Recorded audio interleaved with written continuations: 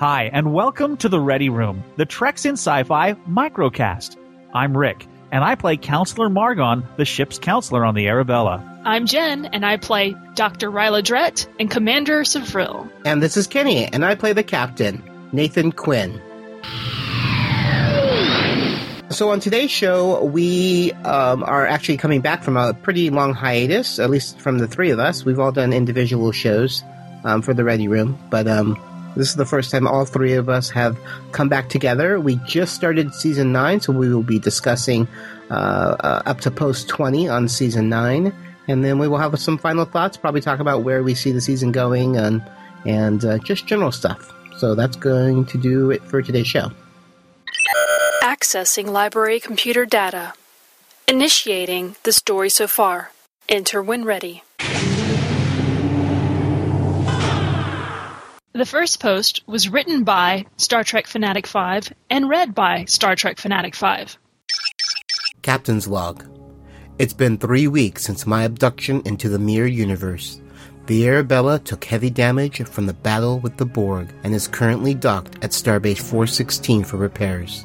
They tell me we could be here for a few months. I gave the crew a much-needed shore leave. We are near the Ogus system, and I heard Ogus 2 is completely covered in forest. I might try and convince Nick to visit them with me. Dr. Peterson has worked his magic along with the staff at Starbase 416. They managed to save 90% of my crew that had been assimilated. But sadly, we still lost 57 crewmen. I placed commendations for bravery in their Starfleet records. I still haven't heard from my first officer. All I can do is wait and hope she returns to us quickly and safely. I have temporarily promoted Lieutenant Commander Eric James as my first officer and Lieutenant Daniel Tucker to third in command. Both men will serve me well in these positions. It is almost 0500 and I am due in the Afterburner for a promotion ceremony. Computer, in log. The next post was written by Just X and will be read by Billy Bob. Eric softly kissed the foreheads of Marin and Elizabeth, who both lay asleep in the bedroom that they shared in his quarters. The children rested peacefully as a result of the picnic adventure that the lieutenant had taken the kids on the day before. Eric had hardly made it through the beginning of their bedtime story before they both had drifted off. Rory watched her father from her position leaning in the doorway. It was hard to believe that he was the same man barely a month ago. A weight had been lifted from his shoulders right before Savril and Arya left with Saren, and she could not help but notice it. "What time is it?" Eric asked in quiet words that hardly registered over a whisper. "It's 0413, Rory replied with a smile. "You've been watching them all night, just as you did the night before." Eric nodded. It wasn't the first time he missed sleeping while caring for the girls. He didn't even bother to explain his reasoning to his holographic daughter again. He needed little sleep, and he wanted to be there if either girl woke up in the night. For a 3-year-old, Elizabeth had sleeping habits as bad as her adopted father, and Marin had too many reasons for nightmares to haunt her dreams. Her mother and her brother were not on the ship, and being a twin, it was rare for her to ever be without one of them. How are you holding up, Father? Rory asked with genuine concern as they exited the room. My daughters are in another universe with their mother searching for Naval, and we don't know when they are coming back. Marin misses them. Eric replied in what vaguely passed as an even tone. You miss them as well. Beyond words, but we have other things to deal with, Eric said with a sad smile. I already have a full day planned for the girls, since you have the promotion ceremony and your shift taking up most of yours, Rory said in an attempt to steer the conversation to a better subject. Both father and daughter knew where the conversation would head if it stayed on its previous heading. Rory wanted him to speak with the counselor, and he somehow could never find the time. Thank you, Rory. I know how babysitting duty has been taking up a lot of your time. In a few days, Dennis will have his mobility back, and we can split the time a little more. By splitting the time, you mean giving me a larger break, while your time with the girls stays roughly every second that you aren't on duty. Rory grinned. She knew that Eric would not allow himself to worry or be upset when he was with the girls. It wasn't the help that she wanted him to get, but it was helping. I need to change and get to the ceremony, he answered. There was really no need to state the obvious. Eric needed the girls as much as they needed him in the last few weeks. After your shift ends, you should have time to see Counselor Margon. I've even made you an appointment. Dennis and I will be taking the children on a hollow adventure, and then we're going to come back and make some sort of messy chocolate intense snack with them. You won't need to rush home. Eric forced a smile. Thanks for looking out for me. Someone needs to father, since you are dead set on ignoring how you feel about them leaving. Eric had nothing left to add to the conversation and simply nodded. He headed in the direction of his room for a quick shower and a change of uniform. Our next post is written by Hawkeye Meds and read by Meds. Joseph looked in the mirror.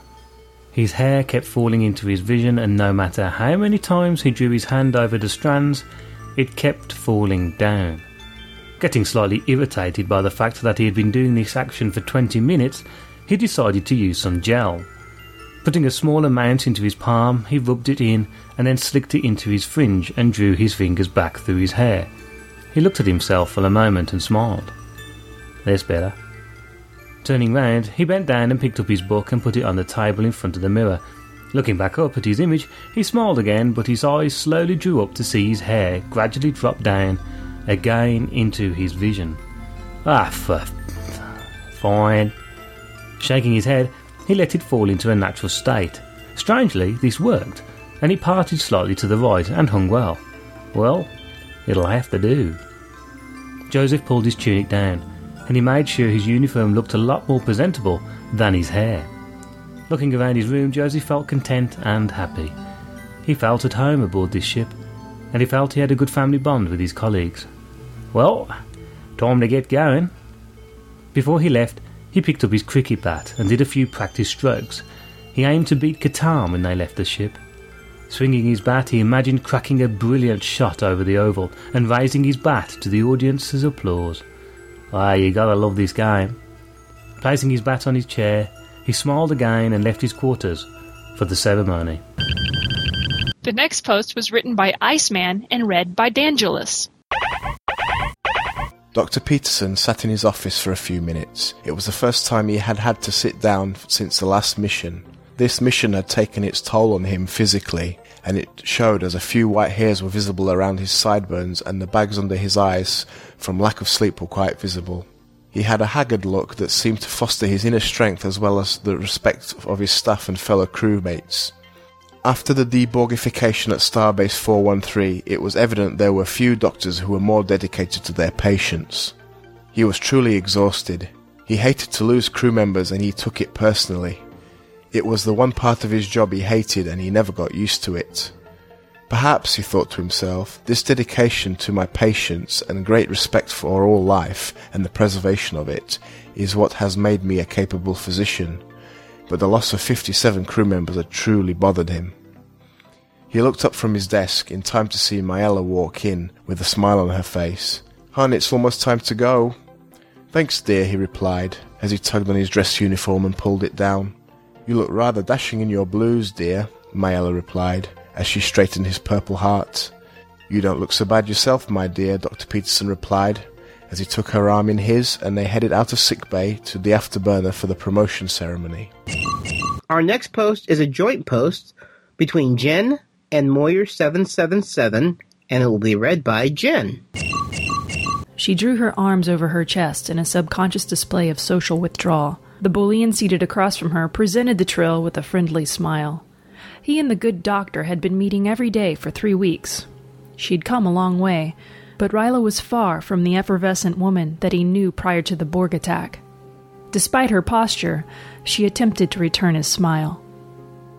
The counselor drew a breath to speak, but his patient surprised him by beginning their dialogue. Her tone was gentle, but tired. "You're going to ask me how I feel today, and I'm going to inform you that I don't feel anything. You'll play a soothing musical number in an attempt to relax me, which will help a little. You'll activate the therapeutic holoprogram, and then I'll be confronted with..." Her voice trailed off as she thought of the last time she had physically been in the Afterburner. The trill had entered the Arabella's lounge many times in her nightmares and in Margon's holo sessions, but she hadn't actually stepped foot in that place since the day she died. Ryla's light brown eyes were directed at the floor a moment as she mustered the courage to admit failure and suggest that they end the pointless session. She opened her arms and moved them to her sides to grip the seat of her chair. "I appreciate your diligence, Margon. You're a good man and a talented counselor, but this isn't working. I just have to accept the fact that I'm never going to be Ryla Dredd again. That part of me did not come back. It's still dead." The word dead rolled from her lips impassively. "And this?" She waved her hands about her. "This is all a futile attempt to resurrect it." He paused a moment as he carefully considered a response. "Perhaps," the counselor said in a comforting tone, "we're going about this the wrong way. May I suggest we plan a memorial for Dredd instead?" Ryla moved her gaze from the carpeted floor to meet Margon's eyes. A quizzical look washed over her face. "There comes a point when you have to stop living in the past. I know that joined trills aren't used to that, but you're right. Dredd is dead. Perhaps we need to bury that individual and get on with Ryla." The petite woman regarded Margon in stunned silence. She wasn't sure whether he was being sarcastic or serious. No, he wasn't joking. She had never considered a memorial. Her people didn't survive their symbiotes. Memorials were more common among deceased hosts. Would a funeral solve her problem? She felt cold. Did that missing spark belong to Dredd or to Ryla? Who is Ryla? She had convinced herself that that bold, sparkling portion of their joined persona had belonged to Dredd. But that wasn't true. When the two were united, they each brought something unique to the table. She had added the vibrant, charismatic traits to the rich tapestry of Dredd's history, and the symbiote had given her the wisdom that she would have otherwise lacked. She shook her head slowly. The counselor was right. If she was going to get on with her life, she would have to do this. Margon placed his hand on Ryla's shoulder.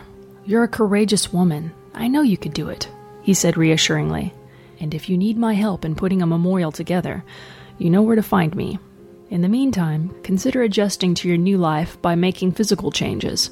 Maybe you can try a new hairstyle, or rearrange your quarters," she interrupted him, "or change my name." He frowned slightly and considered the question a moment, then nodded slowly. "If you think that will help you move on, but would it not honor the symbiote if you kept it? It's something to think about. Maybe you should ask your friends. How long has it been since you've spoken to them? Spring asks about you every time we've crossed paths. I couldn't face Maggie. She's too happy." Margon chuckled. "I think being around chirpy people is exactly what you need. Maybe she can accompany you to the lounge. It might be good to take a Fertillian with you when you go. We're celebrating Dunn and DeCollin's promotions in the Afterburner this evening. Maybe you should attend. Doctor's orders." "I need to think about all of this." She was tearing up now, especially the memorial. Finality can be so... well, final.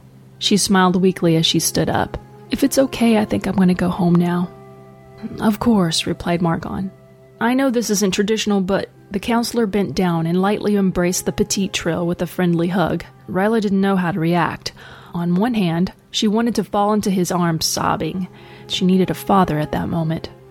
On the other hand, she wanted to push him away for invading her personal space. So many emotions were competing for dominance within her. Ryla decided to compromise and patted Margon on the back. "Thank you," she whispered. then turned and quickly made her way to the door. Margon followed her to the exit and watched her stride down the corridor to the lift. He knew it wasn't going to be an easy task, but he was certain that Ryla's tenacity would see her through.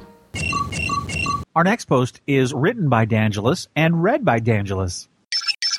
Lester sat cross-legged on the floor of his quarters, arms outstretched in front of him. He had just completed a double shift in engineering and was feeling the worst for it. Attempting to meditate, Lester found his mind wandering to thoughts concerning his new assignment and became too distracted to perform the practice. Getting up, he made his way to the seat at his desk, sighing to himself. Computer, new personal log entry. The computer chirped in acknowledgement.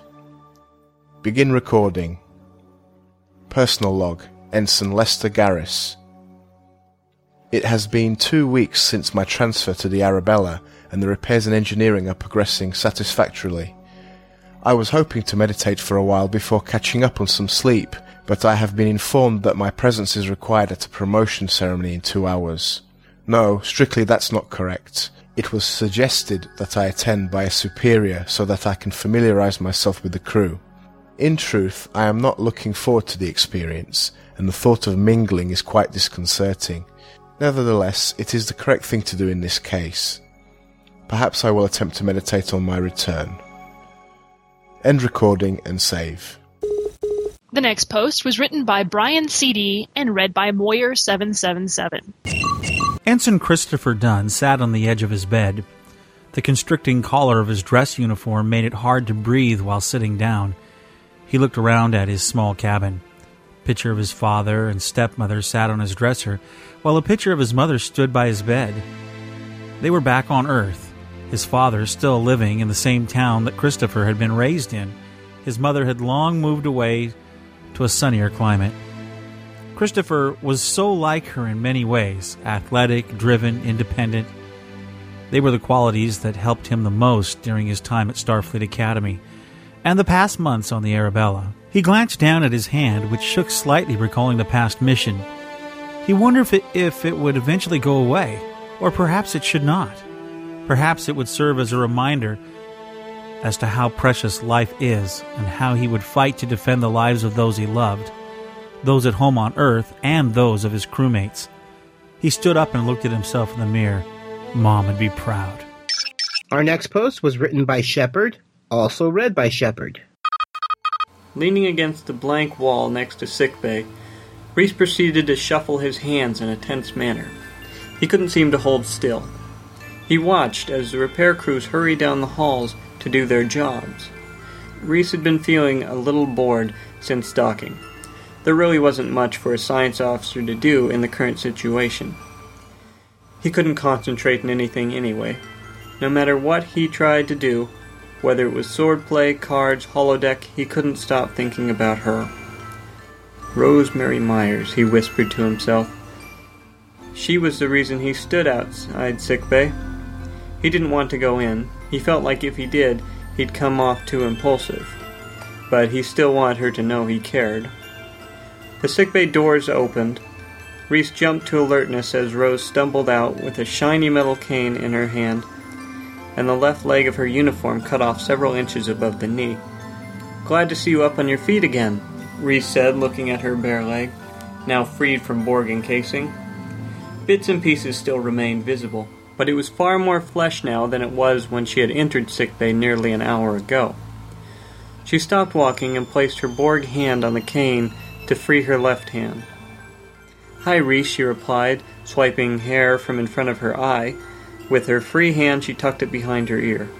"What are you doing here?" "Oh, just came by to see how you're doing." "Better now. It's still a little hard to walk. There's still implants running through it, but now I don't feel so lopsided. One leg no longer encased in Borg engineering. Doctor said it'll just need use. And time." "Looks plenty better," Reese replied, smiling, in an attempt to get a smile out of her lips. She lowered her head sorrowfully. Reese looked into her one eye as she stared intently at the floor, a blank expression on her face. "So you planning to go to the afterburner for the ceremony?" "Huh?" She looked up. Yes, I intended on going. Great, I'll walk you there. First, you can walk me to my quarters. I'd like to change into something that isn't so revealing.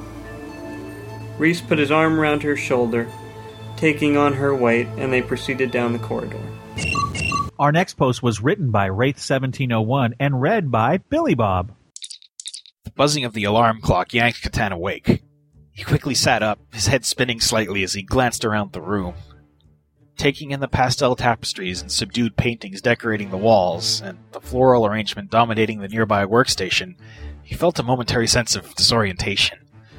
Swinging his legs out of the bed, he accidentally kicked over a bottle resting on the floor. The sharp, citric smell of vodka assaulted his nostrils as the bottle spun away.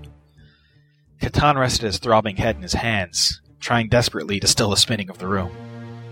Where am I, and how much did I drink? A soft, warm hand landed on his naked thigh, simultaneously kicking his heartbeat into high gear and banishing the cobwebs clouding his memory. Leaving so soon? A sultry voice purred. Catan glanced at the smiling face of Lieutenant Applegate. She grasped his arm and playfully tugged him back towards the bed. The chief tactical officer stood and grabbed his rumpled uniform from a nearby chair. I'm sorry, I have to prepare for the awards ceremony, he replied. 2 worthy crewmen are being promoted today. It would be dishonorable for me to miss the event.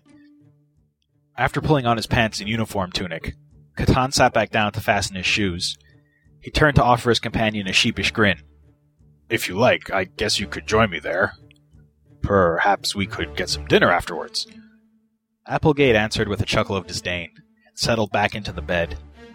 No thanks, I'm not a big fan of ceremonies. Boring. She yawned and snuggled into the covers.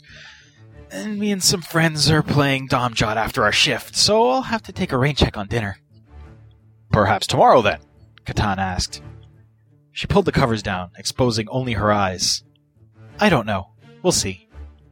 Catan silently rolled his eyes, then started to get up. Applegate sat up and placed a restraining hand on Catan's shoulder. Look, last night was fun and all, but that's all it was, fun. She leaned her head on his shoulder and offered a consoling smile. I know that you think of yourself as a Klingon, but you don't have to take the name so literally, guy. Don't get all clingy on me. I'm not looking for a relationship. Desperately trying to stifle a sigh of relief, Catan stood and headed to the door. Well, I guess I'll see you around then. As the door whispered shut behind him, Catan walked briskly towards his quarters. A nagging sense of guilt nibbled relentlessly at his conscience, and, as they had for the past 3 weeks, his thoughts drifted to the resurrected Dr. Drett. As always, those thoughts were flavored by a sense of shame. Shame for his inability to deal with the Doctor's death and resurrection. Each of his visits with the Trill since her rebirth had felt forced and awkward. His clumsy attempts at consoling her had felt inadequate, to say the least. Catan found himself at a loss on how to approach her. Was she the same person he had felt drawn to before the death of her symbiont? The door to his quarters hushed open at his approach, and he quickly ducked inside. Just enough time for a shower and a change of clothes, he thought. Somehow, though, he doubted there was a shower strong enough to wash away his sense of shame. The next post was written by Hawkeye Meds and read by Hawkeye Meds. The door slid open and Susan removed the surgical scanners and she placed them back in their rightful place. She smiled and then asked the computer, for the 5th time, what the time was. Realising that she still had a little longer to wait until the ceremony started, she took the scanners back out and re-cleaned them. Oh, g'day, Susan.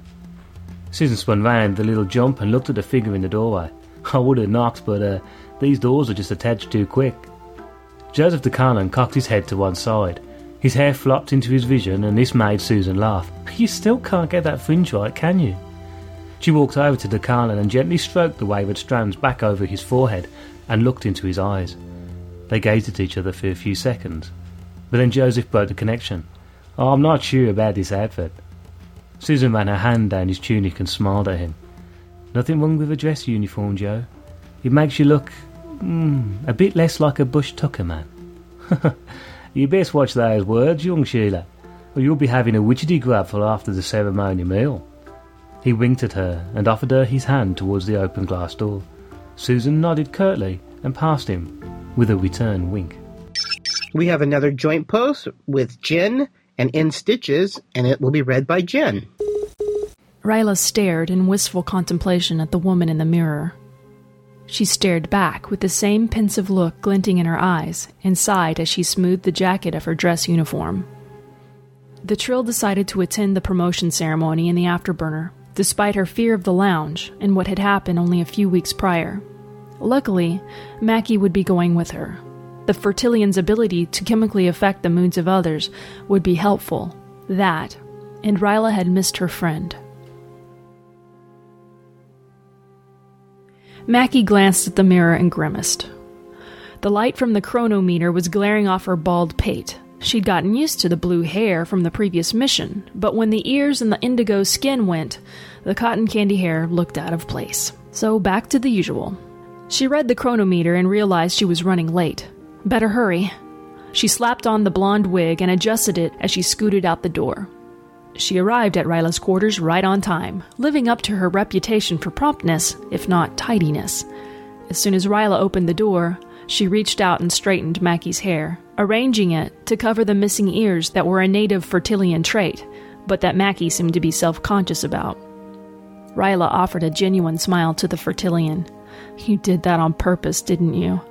Mackie attempted to return her smile, but her expression wobbled, and a tear rolled down her cheek. A faint smell of Vulcan red spice and eye salt escaped from her. She touched the place on Ryla's abdomen that was now empty. "It's so quiet."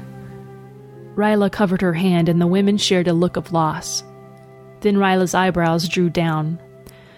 "You know, you're the only one, including me, who saw us as separate. Who communicated with each of us. Do you think you could do that with children in the womb?"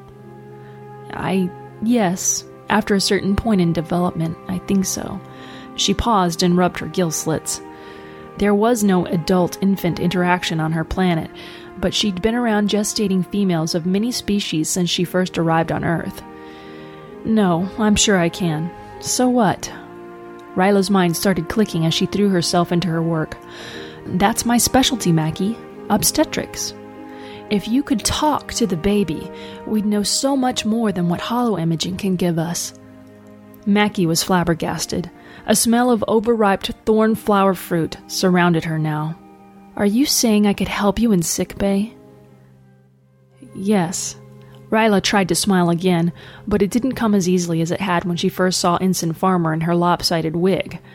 She'd been avoiding the Fertilion for weeks, believing that her friend's cheerfulness would be too much to endure. Ryla had no idea that Mackie was so grief-stricken.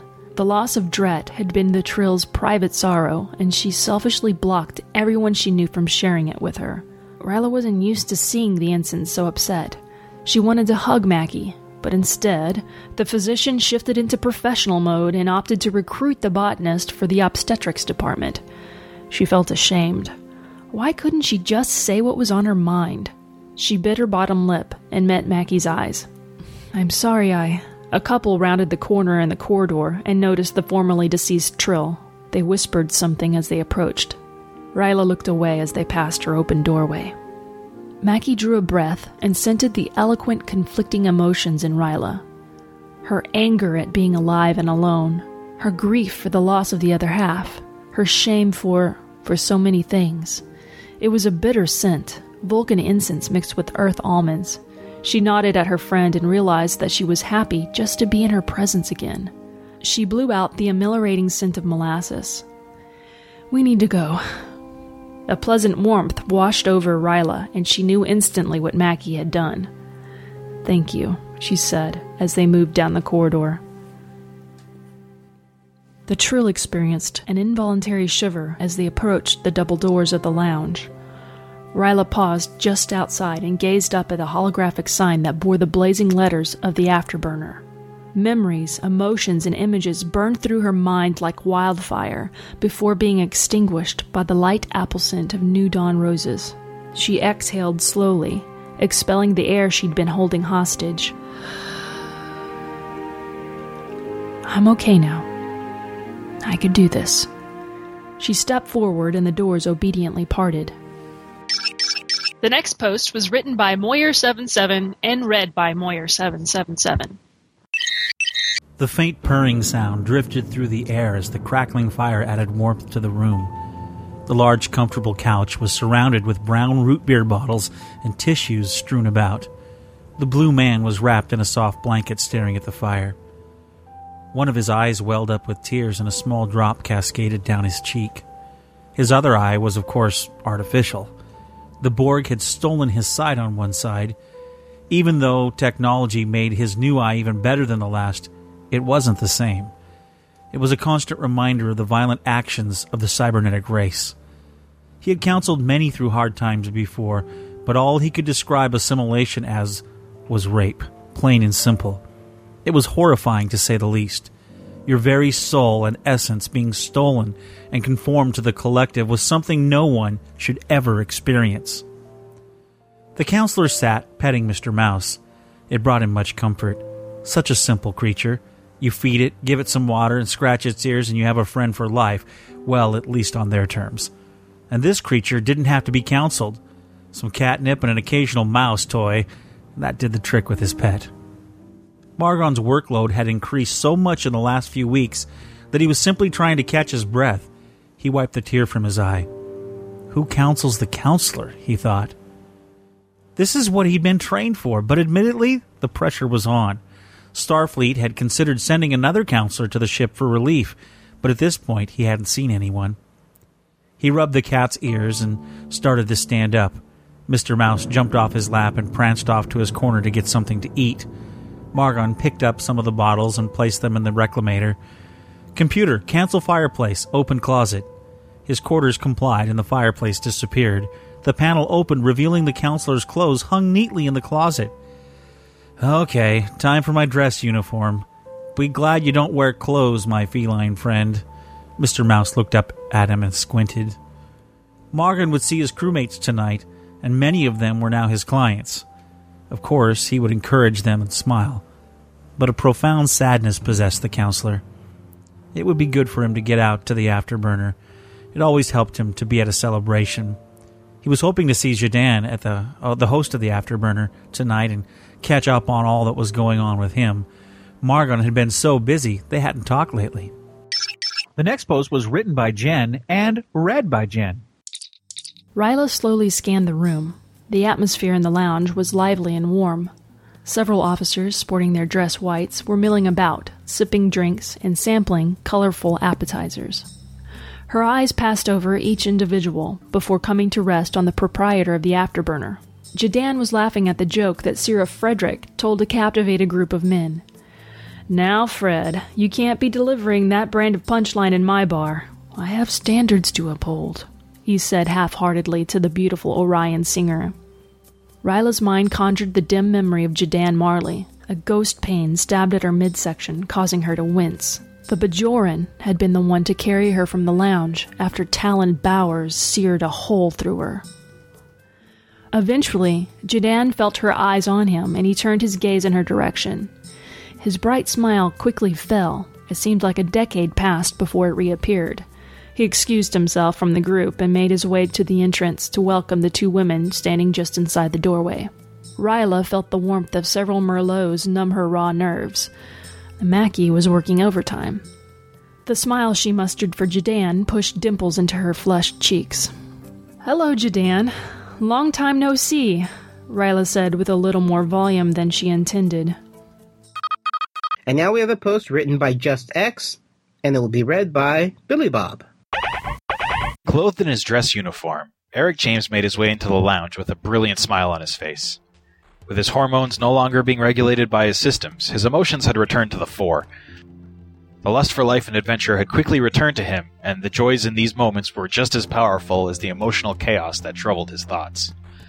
Eric glanced around the room at the familiar faces gathered there. The acting XO paused when his eyes fell on Ryla.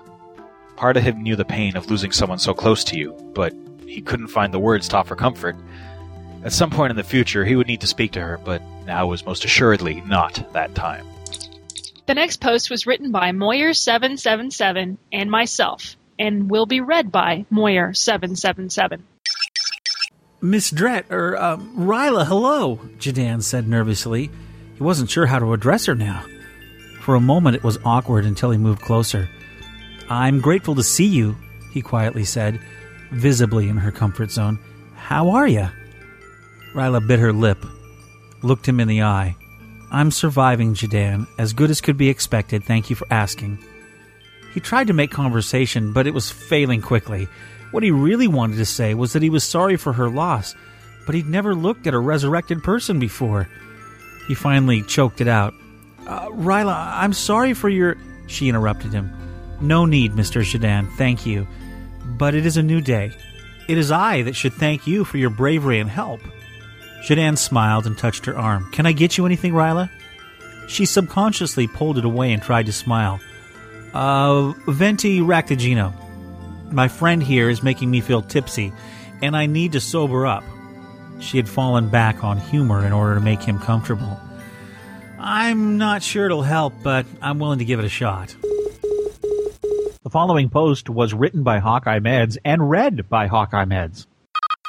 Joseph and Susan walked into the afterburner. Looking a bit sheepish, Joseph let Susan walk in and he followed, allowing people to see her first.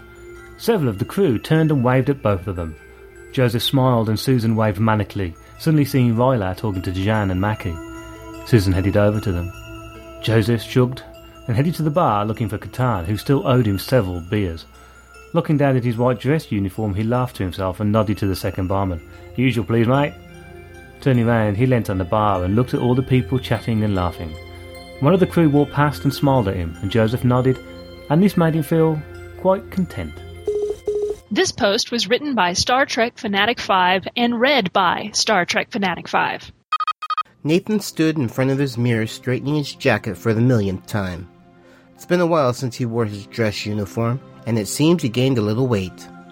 The door chimed. Come in, he said, as he pulled on the jacket one more time. Nicholas Took entered looking very dapper in his dress uniform. He walked over to Nathan, who was still fidgeting with his jacket, and gave him a peck on the cheek. Stop fiddling with your jacket, you look great, he said with a smile. Quinn stopped and returned the smile. He walked over to his table and picked up a pad and started to read over his speech. Nick grabbed the pad out of his hand and laid it back down. Your speech is fine. You look wonderful. Now let's get going. Nathan laughed and took a deep breath.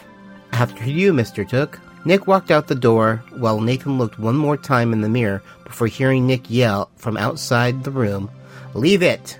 Nathan chuckled to himself, picked up the pad, and left his quarters. Moments later, Quinn and Took entered the afterburner. The room was beginning to fill up, but several senior officers were still not there, so he and Nick walked over to the bar to grab a quick drink. And our next post is written by Brian C.D. and will be read by D'Angelis. Karath was now officially running down the corridor. He was still in his cycling gear, his clipped shoes and helmet in his hand as he ran barefoot towards his quarters. He had lost track of time while riding a holodeck simulation of the Alpe d'Huez climb from the Tour de France, and was now late getting ready for the ceremony in the afterburner. He figured 5 minutes to undress and shower, another 10 minutes to jam himself into the dress uniform, 2 minutes to negotiate the way to the bar. He would just make it, assuming he could find his dress uniform. The next post was written by Shepard and read by Shepard. David and Rose entered the afterburner. David looked across the heads of the people till his eyes spotted the hairy-headed furball of a man. They walked round the crowd to the far wall where he stood. Vigil saw them coming and pulled out a chair for Rose to sit down.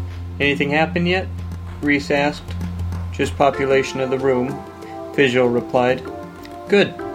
Reese looked around at all the people, then back at Vigil. He seemed tense. He'd been like this for the past few weeks, ever since the attack. Reese returned his gaze to the crowd, but not without a quick glance in Rose's direction. Our next post is written by KC and will be read by Jen. And then the woman says, No, sir, but do you mind if I wait around here until someone does? It was her dirtiest joke yet, and Syrah was rewarded with the uproarious laughter of her companions. Syrah sipped her drink and smiled as the compliments kept coming. She was the type of performer who didn't always need to be on stage to grab the attention of the audience. As long as there was a group of decent size and they were in her general vicinity, they were guaranteed a show. And if the audience was mostly male, which it usually was, they were treated to a no-bars-held comedy routine. Men always found charm in her mix of natural flirtatiousness and lack of censorship, and she found joy in the attention she gained from it. As her group commented on her delivery and went on to discuss other raunchy jokes, her eye caught sight of the two women Jadan had begun to converse with. She recognized the short-haired blonde immediately from the day of the Borg attack. She thought back on that moment as if it were a dream, a terrible nightmare that was too real for her liking. Syrah had hidden herself away from the battle, forgetting every fighting tactic she had learned from her father and her own experience in school brawls. She could only watch the maddening blur of Borg assimilating and killing innocent lives, Starfleet officers firing their weapons, and Jadan and his friends trying to protect the two small children, Marin and Naval. The moment the Trill woman had been shot, something within Syrah awakened her dormant instinct, and she took charge. She picked up the firearm Jadan had left behind and covered for him as he carried his wounded friend out. It didn't matter if the Borg had adapted to it or not. Any weapon was better than no weapon at all. She remembered the Vulcanoid child the Trill had tried to rescue from the shadows, and she immediately crossed over to her hiding spot. The boy was nowhere to be seen, but she found his sister and bent down to the toddler's level, holding out her arms. "It's all right," she said. "I'm going to get you out of here." And with one arm carrying the child and the other with the sidearm in tow, they made it out of the lounge. Syrah had relied on the little one to alert her to any danger of a surprise attack from one of the mini drones, but was relieved to have made it past the doors of the afterburner. However, the relief was short-lived when Marin called out the name at the sight of the lifeless body. Sure enough, there was the Trill woman on the floor of the passageway. The little girl continued to cry out, but Syrah kept moving. With each step she made, the wails of the toddler grew louder and louder. She wanted to stop and soothe the child, to explain what was happening. She wanted to turn back, so that perhaps Marin might be able to say goodbye to her protector. But she couldn't shake the memory of centuries-old images that depicted children weeping as they watched the people around them die in the name of warfare, forever suspended in time with nothing but despair. Tears stung Syrah's eyes as Marin clung to her and buried her tear-stained face into her shoulder, but they kept moving. She was pulled away from the memory by the sound of disgruntled groans, a response to a man who had attempted a joke and failed miserably. She joined in briefly, but then excused herself. "Sorry, boys," she said, "but I think I require a little intermission right now, if only for the sake of getting another drink." Despite offers to wait while one or the other fetched a drink for her, she moved away from her party and stepped closer to survey the atmosphere between Jadan, the Fertilian, and the resurrected Trill. The last post was written by Wraith1701 and read by Billy Bob. Catan paused outside of the afterburner to give his dress jacket a final tug, then brushed a few stray bits of imaginary lint from his pants leg. Satisfied that his pristine white formal gear was in order, he strode confidently into the ship's lounge and stopped dead in his tracks. There, standing across the room, was Ryla. Catan was overcome by a storm of conflicting emotions. First, there was guilt over his tryst with Lieutenant Applegate, which made him want to turn and flee the lounge. But Ryla said she wanted to take things slow, to just be friends for now, he tried to rationalize. In contrast to his shameful desire to run away, he also felt a protective urge to approach the doctor and see how she was doing, to embrace her and assure her that everything was going to be alright. But, in all honesty, he didn't know for a fact that things were going to be alright, and her standoffish response to previous such encounters left him feeling the last thing she wanted was a reminder of her injury. Injury? That didn't come close to describing it. As little as he knew about joint trills, Catan still understood that they were basically two beings melded into one. The loss of her symbiont wasn't a mere injury. Part of the doctor had died that day. Catan doubted that she would share a Klingon's perspective on death. The phrase, "a good day to die," wouldn't cut it in this situation. From across the room, Ryla glanced at Catan. As their eyes met, he knew that his fantasy of running away was no longer an option. As if it were a blessing from Kahless, the appearance of his good friend Decallan offered Catan a temporary reprieve from his uncomfortable position. He gave Ryla a brief smile and a quick nod, then turned to join Decallan at the bar. Let's start discussing Season 9. Alrighty then. So the season started off with the captain's log, just kind of describing what's happening. It's 3 weeks later.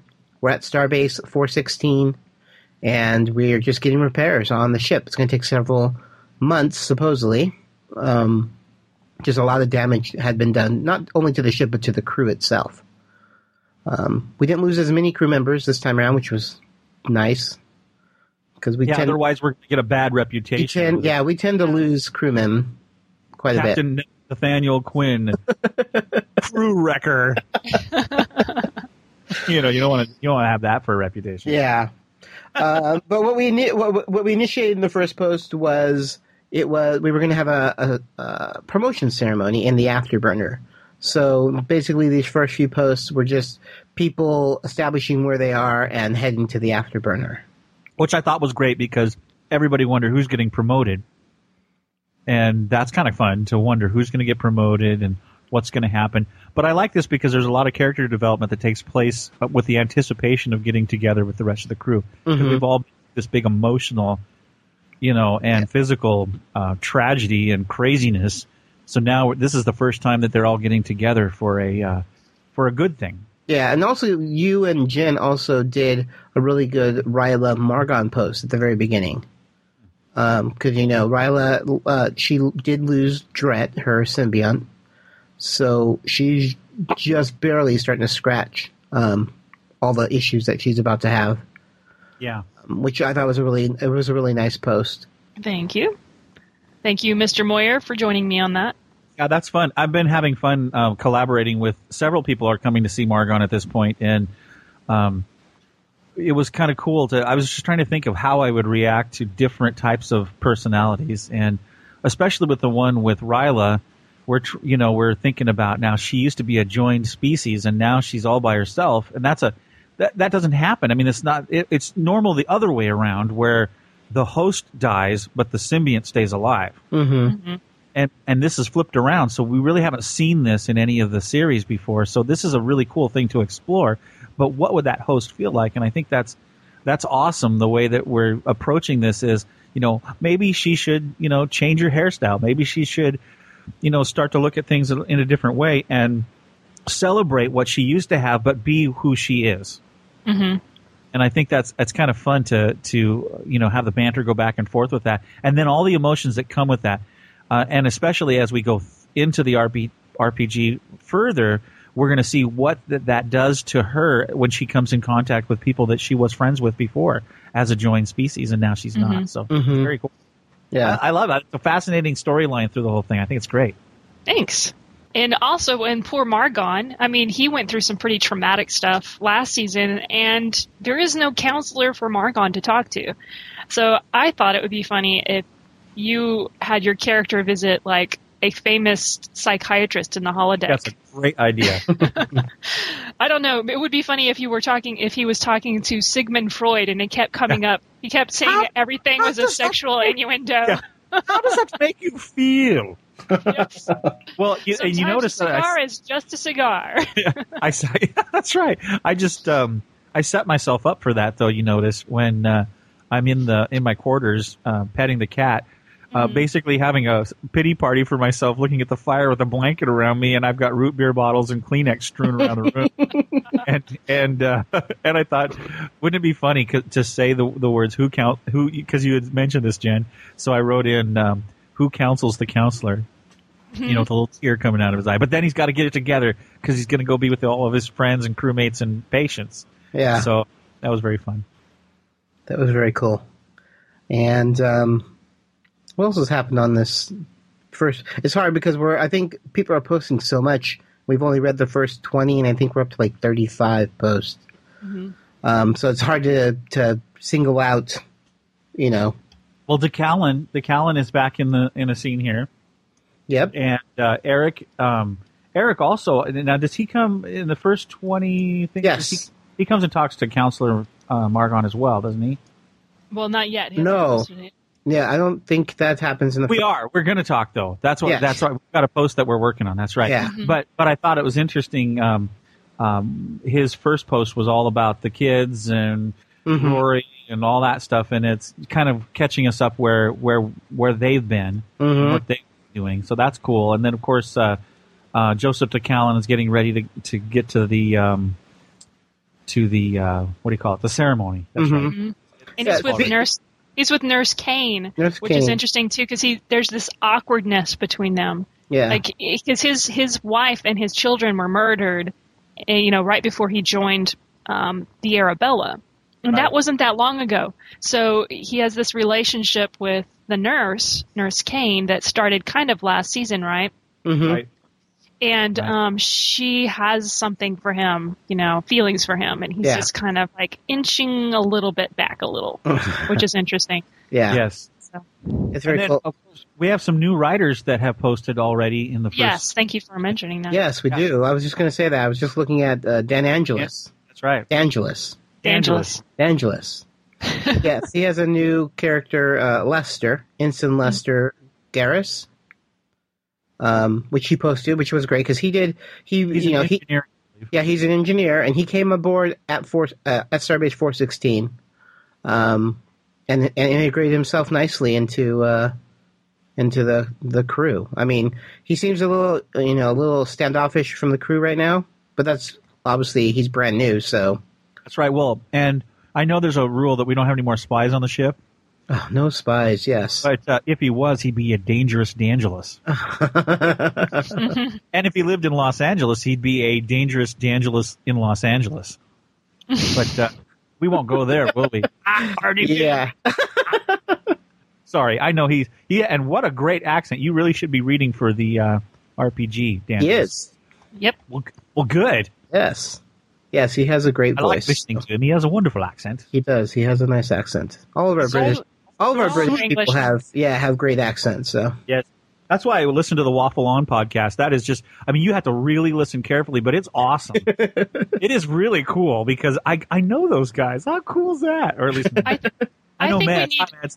Yeah, I think it would be fun to have. I mean, I like that about different people reading for the RPG because it sounds more Star Trek. Mm-hmm. You have varying accents to add to this, the narration. Yeah. And it would be fun if any of our listeners out there are from any other countries that can speak English well, if they, called us up or emailed us and asked to read some posts for us. Yeah. We'd love that. Yeah. I mean, right now we have Canadian and we have English or England, and then we have American. Mm-hmm. So any Hispanic countries out there would be cool, or German. Yeah, German or French. Yeah. Yep. We have Katrine, don't we, from Germany? That's right. And if we don't get enough people to do that, we could just do the accents ourselves. No, we already went there and it didn't work. No, it didn't work so well. No. Get in trouble for that, People got offended. We don't do that anymore. All right. Gosh. Trying to always get us in trouble, Rick. I know. I'm so sorry. You sound like the Pink Panther. Oh, that's right. Yeah. Or Jacques Cousteau. We are exploring the octopus. He has 8 legs. So Casey's new. Yes, Casey's new, which I love her character just because it's so different. Mm-hmm. She's playing an Orion woman who was raised singer. Who was raised by humans, though. Mm-hmm. No. Her mother is. That's right. Was Orion, and her father was human. So she's half. She's half. Yeah. But she's and her mother is a part of the syndicate, and left her father when she was a baby. Yeah. So really good backstory. Yeah. It's I look forward to seeing where she goes, and she's already been on the ship, which is great because she just integrated herself right into. She picked right up with the battle. That she was actually in the lounge when Rilo was killed, which was interesting to have that different perspective of what happened. Mm-hmm. Yes. Because I never wrote about what happened to Marin and how she got out of the lounge. I just wrote from Rilo's perspective, hearing her being brought past her as she was dying. She heard the child crying as she tapered off. Yeah. And so it was really interesting. Very interesting, and I would suspect that most of the ladies on the ship will be green with envy. Yes. I'm sure they will. Yeah. Anyway, seriously, Casey, great job on jumping right in there, and your writing skills are great already. I was just like, wow, that's awesome. Yeah. Obviously, you are a well-educated woman. I wanted to bring up another really good post. It was a joint post with In Stitches and Eugen with Ryla and Mackie. That was really. I thought that was such a neat post. It was neat to see because they had that budding friendship, and this just developed so much of their friendship. You get so much in that little bit of a post. Yes. Yeah, Mackie is so much fun. Mackie, I keep calling her Mackie. Desi. Her real name is Desi. Outside of the forum. Yeah, and she is hilarious. She's an improv. Oh, she's like a rival against Shurik. If we ever get you two together, I'm scared. I've heard that we could be dangerous together. Oh yeah, definitely. Don't let her having. There would be no end to puns. You guys would. We would just sit back. Jen and I would sit back and let you guys go at it. Well, and we would have fun as long as she doesn't bring her knitting needles. That'd be fun. Because I don't, no weapons, please. But she's also a very good writer, and yes. I love collaborating with her because it just happens. It's so detailed and it's very well done, and her character is so interesting to begin with because she gives off pheromones. Yeah. And they affect moods, and I just like her character. I think it's so unique to the Star Trek universe that we've built. It is. I've never heard of that type of. I think that's just a really unique setup, and I just think most of her posts really smell, and I just love that about it. Yeah, it's fun to write with her about that stuff because she just pops it up there, whatever smell that is, and we were using Zoho Writer, that free website account you can use to collaborate, and I could see in real time as she was typing. And then it was my turn, and then I would add, and we have a little text box open and commenting on what we were writing and joking with one another about it. And it happened so fast, and the post was done. It was so much fun. It went by quickly. Yeah. But, yeah. Well, that's very that was a really well done post. I enjoyed that one. And then Brian is back with us this time. He had to drop out last for a while, but Brian's back, and he wrote a little bit for Dunn. He did Dunn and Kareth. Yeah. Which I find it funny that Kareth is wearing bicycle gear, cycling gear. I can't see this big giant Klingon wearing these tight little pants, running through the hallways back to his quarters to get change for the afterburner. I was laughing. I just think that's hilarious. That's Brian right there. But that is so Brian, yeah.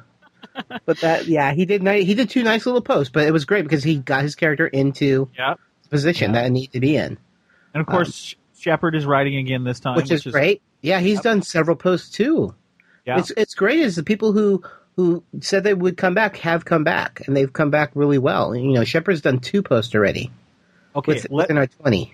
We get to talk about Wraith 1701's quite descriptive but tastefully done post. Oh yes, post number 8. Yeah, post number 8. Wow. Yeah, him and Lieutenant Applegate. Yeah, Katana. Which I wonder if he was really, picturing Christina Applegate. Yeah, I don't know in that role. Yeah, I don't know. Yeah, he called her Lieutenant Applegate. Is the woman that Catan sleeps with. All I know is that when I was reading the post and I read a soft, warm hand landed on his naked thigh, I went, "Did you blush? Come on, his hand. Whoa, what are you doing, buddy?" And then thinking to myself, oh my gosh. As soon as I read that, though, I thought, there's going to be problems because he used to like Ryla. Yep. And what would happen now? He still does. Space opera. Yeah. So, but it was a very well done post. It was very tasteful. Got his point across, and you felt really bad for the guy. Yes. Well, yeah, especially since I think, doesn't she say that she doesn't really want to have a relationship? It was just a romp in the hay. Yes. Is that kind of like thing? He's like, okay, all right, well that'll work, sure, But at the same time, I mean, that's nice to say, but doesn't always work out that way. Well, she tells him, "Don't get clingy on me." Clingy? No, don't get Klingon on me. Don't be a Klingon. But yeah, that was a very well done post. And then he did another one too, post number 20, the very last post, which was really well done. With him seeing Ryla across the room.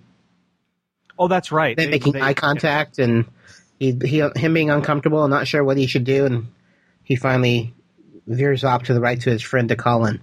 Mm-hmm. And kind of leaves Ryla sitting there. And of course, now we also get updated on the relationship between Dick Allen and what's her name? That he has a Crane, Susan. Well, that's right. Yeah, yeah. Nurse Susan. Kane. Mm-hmm. Yeah, I just have fun experimenting with an Australian accent in my post. Joseph Dick Allen. I got to do that, and everybody, if you've read on there, ahead, I got to actually use his voice, which was kind of fun. Yeah. Yeah. So I guess is that pretty much that's our first 20 posts. It's just people getting themselves into the afterburner, getting ready for the promotion ceremony, which we are promoting 2 of our officers, Ensign Dunn and DeCollin.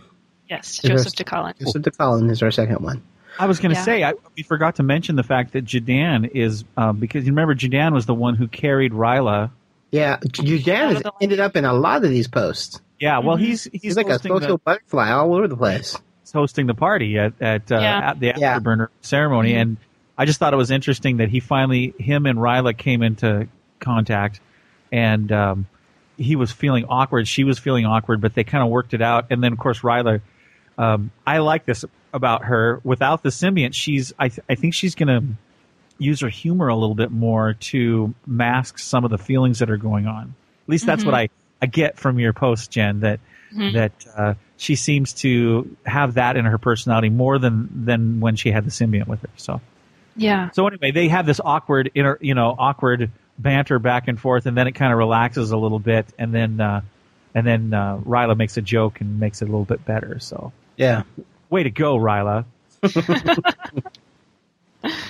And now everybody's coming in, and now the captain, Nathan, Kenny, your character is now in the Afterburner. I'm hanging out at the bar at the Afterburner. That's right. Nobody's acknowledged you yet, but nobody. Ryla watched him. Ryla watched him. People just keep coming up to her and talking to her, so she can't get away. But I loved the first post you wrote with Nathan getting ready and telling him, leave it. Kept playing. Well, Nathan's gained a little weight. It's been a while since he put on a dress uniform. So he keeps fussing with it because he knows he knows this ceremony is important to these people because they just came off this huge battle. We lost people, and this is supposed to be a fun time. So he's just nervous. It's a festive occasion. Let's quit bickering and arguing about who killed who. I'm sorry. Monty Python came back to me. It's not right for my idiom, sir. I was just going to say that when you wrote that he had gained a little weight, I immediately thought of Fat Lee from BFG because he kind of looks like Lee Adama. That's funny. He hasn't gained that much weight. I know, but I couldn't help it. It just popped in my head. They sure did a great job on the makeup, though, because when he came back on, I just went, oh my goodness, he's so rotund. And I was thinking, how did he gain all that weight? And was that good for him? Because then he had to lose it all, and then of course it was makeup. Of course. I guess if they can do it with Weird Al and eat it, they can do it with Lee Adama in Battlestar. That's right. Yeah. Well done, makeup. Haven't seen you around Burger World lately. Fat, I'll show you fat. Sorry. I'm a Weird Al fan. Can you tell? Uh-huh. I think I'm just a fan of Weird. And then of course we had Casey, and then the last one was Wraith 1701 again with Catan, and he comes into the Afterburner. So that's all we can talk about. And there's so much more. I know there's so much more, and we can't say anything not until next week. So I think that's going to do it for the story so far for this week. Diagnostic complete. Initiating RPG protocol. For this week's RPG protocol, I just wanted to bring up that this is a season in which everyone's kind of doing their own thing. So if you want your character to interact with another character, be sure to talk to that person beforehand, because they could have another plan and be working on another like a joint post with someone else, and then you've put them in another location in the story. So, and that could be kind of hard for them to then figure out how to get their character from point A to point B to bridge, between their post and what you've already written without talking to them. Yeah, definitely. So, it's a really easy PM them and just ask them, do you mind if I meet your character in the hallway so we can discuss something? Something really simple, and just work with each other on coming up with ideas. But that doesn't mean don't do joint posts. I mean, everybody, joint posts seem to work best, especially with character building stuff. Yeah. It's really cool to interact with other people. This is the time to do it when you actually can have really good joint posts. So Yeah. I'm not saying don't joint post with people. It's great if you can joint post. Just, I think you can build a better story if you do joint post with people. Yeah. And More it's than if you're doing solo hard. stuff by yourself. It's not that hard to do. I think the thing that I've really enjoyed, and sometimes some of us are busier than others, or have certain time dedicated, and some of us don't. Mm-hmm. And so what I find is really great, like Just X wanted to visit Counselor Margon, so he said, "What do you think?" And he kind of gave me a backstory of what he was thinking, and I thought, that sounds great. I can play with that. Mm-hmm. And so he just was aggressive enough to just start it off and throw me the first part of the post.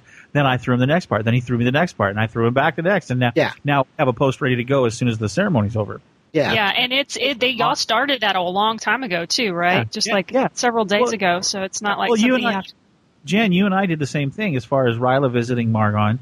We just went back and forth and said, well, insert what you think she would say here. Mm-hmm. And okay, well, how would Margon respond? Or you've even written lines for Margon and said, is this what he would say? Yeah. Yeah, so that's one thing I do like about, especially with like Wraith or Jin or Just X. They all do. They know the character so well that they can actually write your own character. So, I love that. I love being able me too, because especially with my schedule being so busy, I still feel like I'm participating because she'll send me it. I'll read what Quinn says, and I'll change a few things if I don't think it's appropriate or if I see it a different way. And we always come up with a really good. But Jen will do most of the writing, and I just kind of go over it really quickly. And that's another benefit of having a joint post, because then you feel like at least your character's moving forward, even though you're super busy. Your character's still in play. Right. Yeah. So when you're ready to post, your character's already done this big thing that you can actually start posting on. Right. It's just a great benefit to have a joint post. Well, I also enjoy being able to send something. I'm not the greatest writer in the whole wide world. So, me neither. So I love being able to send something to you, Jen, and then you kind of retool it a little bit. Make it sound wonderful. I go, wow, yeah, I'm pretty good. I'm the same way. I'm sorry. Actually, you were really good. I listened to the special Ready Room you did last week of your backstory, and I as I was listening, I went on my walk and listened to part of it, and then I was washing dishes and listening to part of it, and I appreciated your depth as a writer, and I thought, man, you really, I know you're working at a water park and doing graphics and stuff, but I'm telling you, lady, you need to write, because it's fabulous. I mean, it's better than some of the Star Trek novels I've read. I mean, it's really good. And anyway, I'm not trying to, embarrass you or anything, but I just think, wow, it's really cool to read that kind of, I mean, this is great. Great stuff. Yeah. Thank you. I'm very, that's a big compliment. We got to figure out a way to send your stuff in to somebody who knows what they're doing so that we can, see you. I could just see it. Wouldn't that be awesome to see a Star Trek novel written by our friend Jen? Written by a lot of the writers on our forum could probably do that. So, yeah. Cool. But, maybe thanks. we'll do a Star Trek novel by a fan group. Yeah, I was going to say that. The Treks and Sci-Fi RPGers. Yeah, that would be awesome.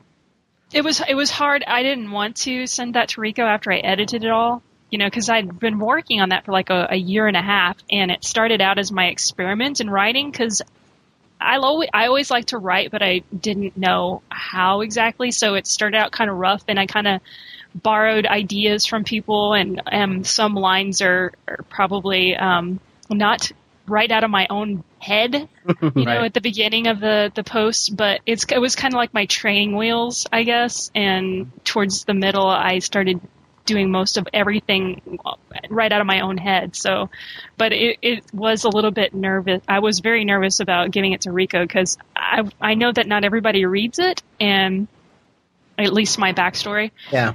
And it was different than writing something in the RPG that everyone reads and you get to collaborate with.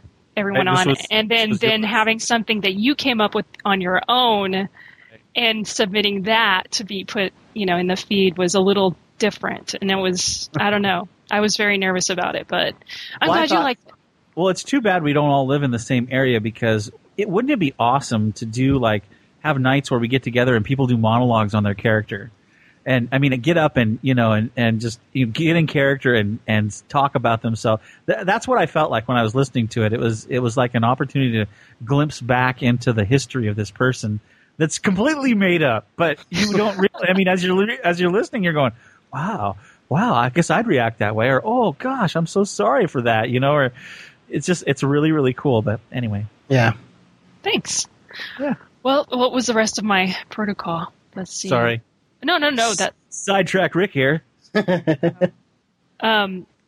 So, write a backstory. That's a good way to practice for any new RPGs or anyone who wants to get better. I mean, try that. Or like right now, because everyone's kind of waiting for me to write the ceremony. Mm-hmm. Go ahead and write into your backstory. Yes. If you feel the urge that you have to write now, do it in your backstory. I mean, fill up. Yeah, that's speaking of backstory. The Arya and Sevril in the Mirror Universe. That story's still going on. That's so great. Yeah, and it's happening in the backstory. In Arya's profile, and it's paralleling kind of what Eric is writing now. Yeah. I mean, what Chris is writing for Eric right now. So you get to see Sevril's perspective and her children's perspective and Eric's perspective. Yeah, it's very cool. And it ties in also with my Sevril backstory. Yeah. So it's all kind of all interwoven. It's great. But yeah, it's fun. Definitely work on your backstories. If you have some downtime and you don't know where to take your character at the moment, or you're waiting for something to happen, just pop in, do a paragraph of your backstory. That's good. It helps not only the readers or the listeners who are doing this, but it also helps you in just developing your character more. Mm-hmm. Yeah.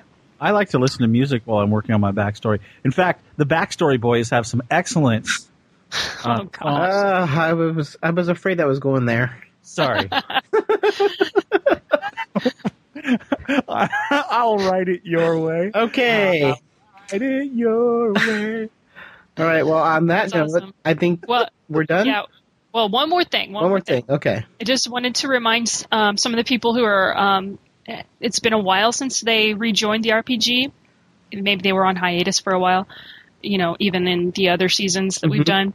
Just reminding you all to do spell check and reread your posts before you put them up, because it's difficult for the readers for the Ready Room to read posts that have a lot of mistakes in them. So you'll do them a courtesy of doing that yourself and making sure you don't have any typos. I mean, and spell check is built into the post. So when you post something, there's a spell check button. Or you can just right click on the underline thing and it gives you options. Yeah. Or at least mine does. Yeah, that, or just put your post together in like a Word doc. Yeah, I do that. A Word document that has thesaurus capabilities and dictionary and spelling and stuff like that, because that'll help you, and then you just copy and paste. So sometimes typos are hard to avoid, and I usually find them after I post them, and then I go back. Yes, I know, because I read your post, and then I see that you corrected it, and I'm like, oh, what did she change? And I have to go back and reread it, and then you'll change it again. And I'm like, oh, stop changing. It only do that, so just wait, 5 minutes after I post something, and then read it.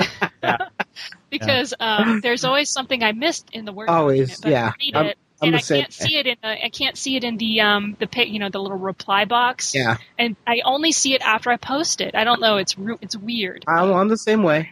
Yeah. I was making but check things like that. So. Yeah, please. It just helps everybody all around, especially now that we're reading all the posts. Mm-hmm. It's very difficult to read. It is difficult to read if it's. Yeah. So I ain't got done much. Yeah. Doesn't work. Command codes verified. Activating final thoughts.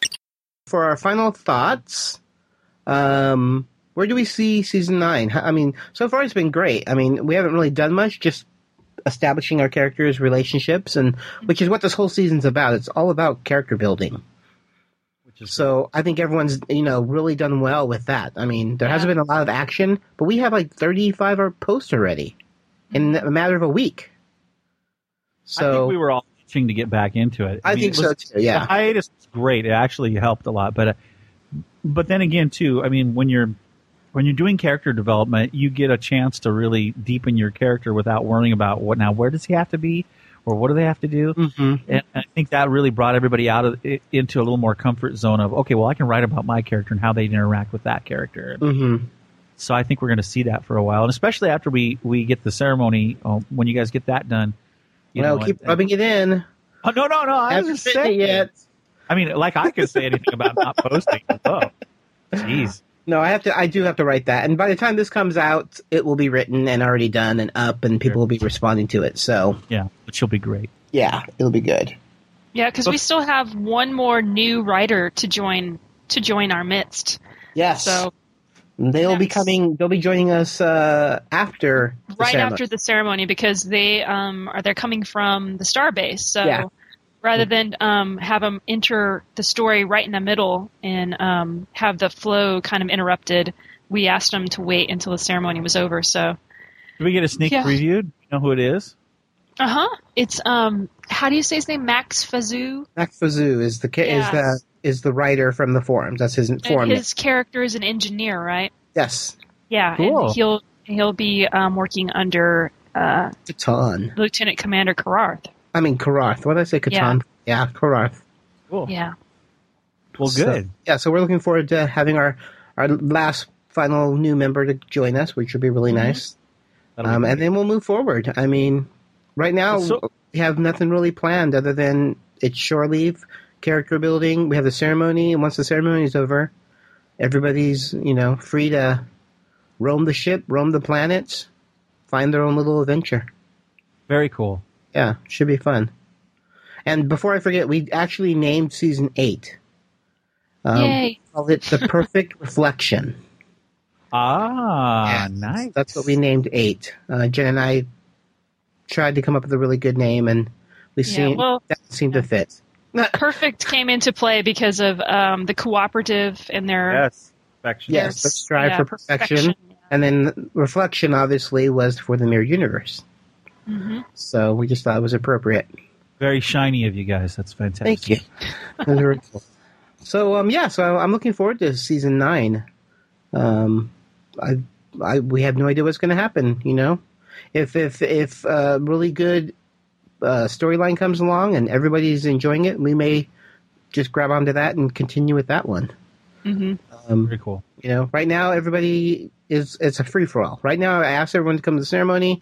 Once the ceremony is over, you guys can start your own little adventures and start building those characters. And who knows, it may not last long. This depending on the character building seasons are always difficult to judge how long they will last. I think when they're always mostly in the patterns that we've had, there's a lull, 3/4 of the way through. And that's when we think about wrapping up and finding a new. I think it'll be the same. I mean, we'll sense that. You guys are really good at moderating and making sure that it keeps going on at a nice little clip. Yeah, I mean, each season's different. It just depends. I'm looking at these now, and we had season 1 had 185 posts. Season 2 had 72. Season 3 had 98. Season 4 had 209. Season 5 had 121. 6 had 140. Season 7 had 258. Wow. Big one. And that was Masquerade. That was all done on the holodeck. Yeah. Wow. So it was really cool. And then the last one we just had 159. And right now we're at 31 for season 9. So, they run about 2-3 months, and we'll know. We'll know when the lull comes up, and we won't let it drag out. We'll just stop it and come up with a really cool idea for season 10. Wow. I know. I can't believe it. 10 seasons. I think we should do season X for season 10, the Roman season X. Season X. Put X on everything. Remember, like in Stargate and everything, the wormhole extreme, and put X on things, and everybody loves it. Cool. That's right. New thing. All right. So I think that's it. That's it. Are we done? Huh? All right. So that is going to do it for this week's The Ready Room. Before we leave, we all now have podcasts. Why don't we promote our podcasts? Hey, okay. shameless. All three of us. Shameless plug. Come on. Yeah. All three of us have them. Well, start out, Kenny. You've had a phenomenal first week. Yeah, I just started a week ago. It's a new podcast called Knights of the Guild, and it's a podcast about the web series The Guild. You can find out more at knightsoftheguild.podbean.com, or you can go to iTunes and subscribe there. It's a really fun podcast. It seems to be doing really, really well. Our first week, we've had 1,700 listeners for episode 1. That's awesome. In just 1 week, which is mind-blowing. So phenomenal. It comes out the 15th of every month, but it's so popular that we actually decided that we're going to be doing little microcasts in between. Just when anything pops up, we'll do a little microcast just to keep people entertained until the big podcast comes out again. But thank you to all the Trucks and Sci-Fi listeners. If you guys are listening to that, I really appreciate it. And how about you, Rick? You've had some really good success. Yeah, a brand new podcast called Take Him With You, and I started it at the beginning of February, and we've had quite a few people sign up on iTunes, and I'm getting some great feedback. Basically, it's a podcast that kind of explores my faith without getting boring and preachy. Yeah. Sometimes I get a little preachy, but that's just me. But I preface it and let everybody know I'm going to be that way. Yeah, I don't think you get too preachy though, which is nice. I try not to. Anyway, I try to use terms and talk just normal, just about my experience and my faith and stuff. And then, of course, I talk about geeky things. And I talk about TV and. Let's see, what else do I do? I play some of my music on the podcast as well, so people can hear some of the music that I've written and performed, and that's kind of fun. And then, of course, I talk about my cool geeky friends like you, Kenny, and you, Jen, and Angela, and Rico, and I just have a great time. It's been really, really fun. And we're starting a brand new newsletter coming up in March as well called The Weekly Encouragement, and that'll come out on Mondays. And if people subscribe to that, that's kind of what we're doing to make money as a family. As I've resigned my position at my former workplace, and I'm doing this full time, and it's a blast. But lots of listeners, and it's exciting. And you can go over and check out our website at www.takehimwithyou.com. There's the shameless plug. It was fun. Very cool. And Jen, of course, you have the well-established podcast now, but you might as well plug it again. The award-winning. That's right. The award-winning podcast. Award-winning Anomaly podcast with Angela and Jen. And Kenny, I wanted to thank you for playing our promos on your show, because usually it would be the other way around, where the baby podcast would ride the coattails of the of the old podcast. Right. But we have gotten a lot of interest coming from your show. Oh, yay! So glad to hear that. Yeah, it's awesome. And so we even got a comment on our website about you guys, the Anomaly. They said that they were so excited to find another hot chick podcast. 2 hot chicks. I was like, great. They didn't say that about me. The only hot chicks. Oh, never mind. It was when I go to KFC. What's the deal? Okay. Well, it's very flattering, but how do you respond? So, we just celebrated our 1 year and 2 year anniversary. That's so confusing. It's just 2 years. No, it's 1 year in iTunes, which is 1 year in iTunes, which was a milestone for us, because we began to get people listening, and more people were listening, because when we first created our podcast, we just had a download on our website, and the only people who knew about it were people like Rick and Kenny and Trucks and Sci-Fi Forum, and nobody else knew about it. So in actuality, our podcast has been alive for about 2 years, and it only recently was put on iTunes. So that's why we celebrated the 2 milestones. It's alive. So that was a great thing. And then, Kenny, as Kenny brought up, we did win 2 awards, which I've mentioned in the forum, but if you don't go to the forum, those awards were Best Panel of Show Hosts, and also a Rookie of the Year for Star Wars Fanworks Network, which we are members of. Yeah. So that was very shocking, because Angela and I just do this for fun, and we're like, really? People like us? We feel like Halle Berry. people think you like me, really like me. But, so anyway, yeah. But you can find us online at anomalypodcast.com. It's really hard to spell, but if you type misspelling, you'll still find us. And you can also search for us in iTunes. Just type in Anomaly or Sci-Fi and then click the alphabetical list, and we'll be at the top of that list. Well, that's nice. And we're also all interlinked with ourselves. So, I mean, you'll find both podcasts on my website, as well as I know I'm on Rick. And I'm on Jen's. And then also... we play each other's promos. We do, which I'll probably play at the end of this, so hear them again. And I also wanted to promote our other friend in England, Hawkeye Metz. Oh, he has a great podcast called Waffle On. And so... Makes me hungry every time I eat waffle. Waffle On. But yeah, so that's an up-and-coming podcast, which is really great also. And of course, you guys are listening to the Trucks and Sci-Fi, which is the grandfather of all of our podcasts. It is. Rico, thank you for everything. I told him he's been such an inspiration to me. His consistency and his intelligence and just the way he does the podcast is so awesome. Well, I mean, it's like Jen said, if it wasn't for Rico, I wouldn't be doing a podcast. Nope, I wouldn't either.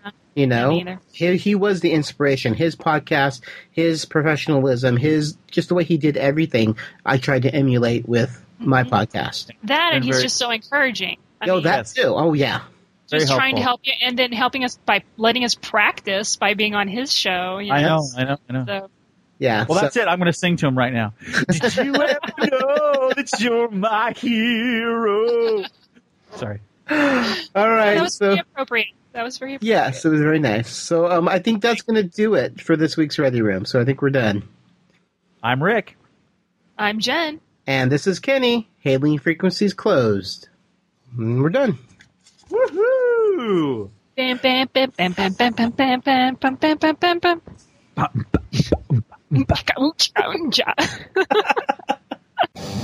Hi, I'm Rick Moyer, and I want to tell you about my brand new podcast. It's called Take Him With You. Every week I talk about what's going on in my geeky little world of television, music, and in my faith. My hope is that in a world that can sometimes be really depressing, for that at least a few moments you can be encouraged and smile a bit. So come check it out. www.takehimwithyou.com. The weekly podcast that's spiritual, not religious. I'd love to have you listen. Thanks.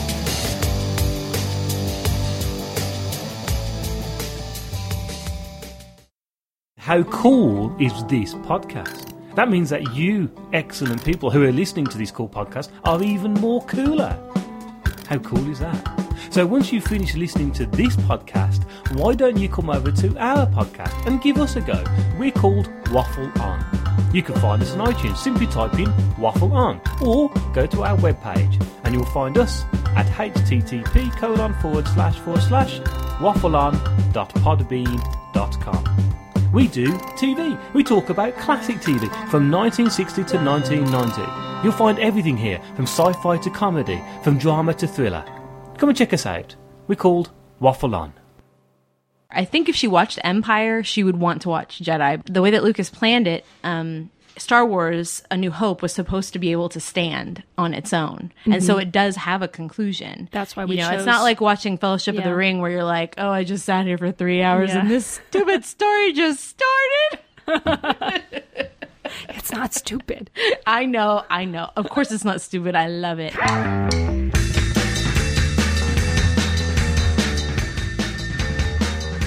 I'm Jen. And I'm Angela. And when you're not listening to this glorious podcast, we would love to have you listen to ours, the Anomaly Podcast. That's ANOMALY podcast.com.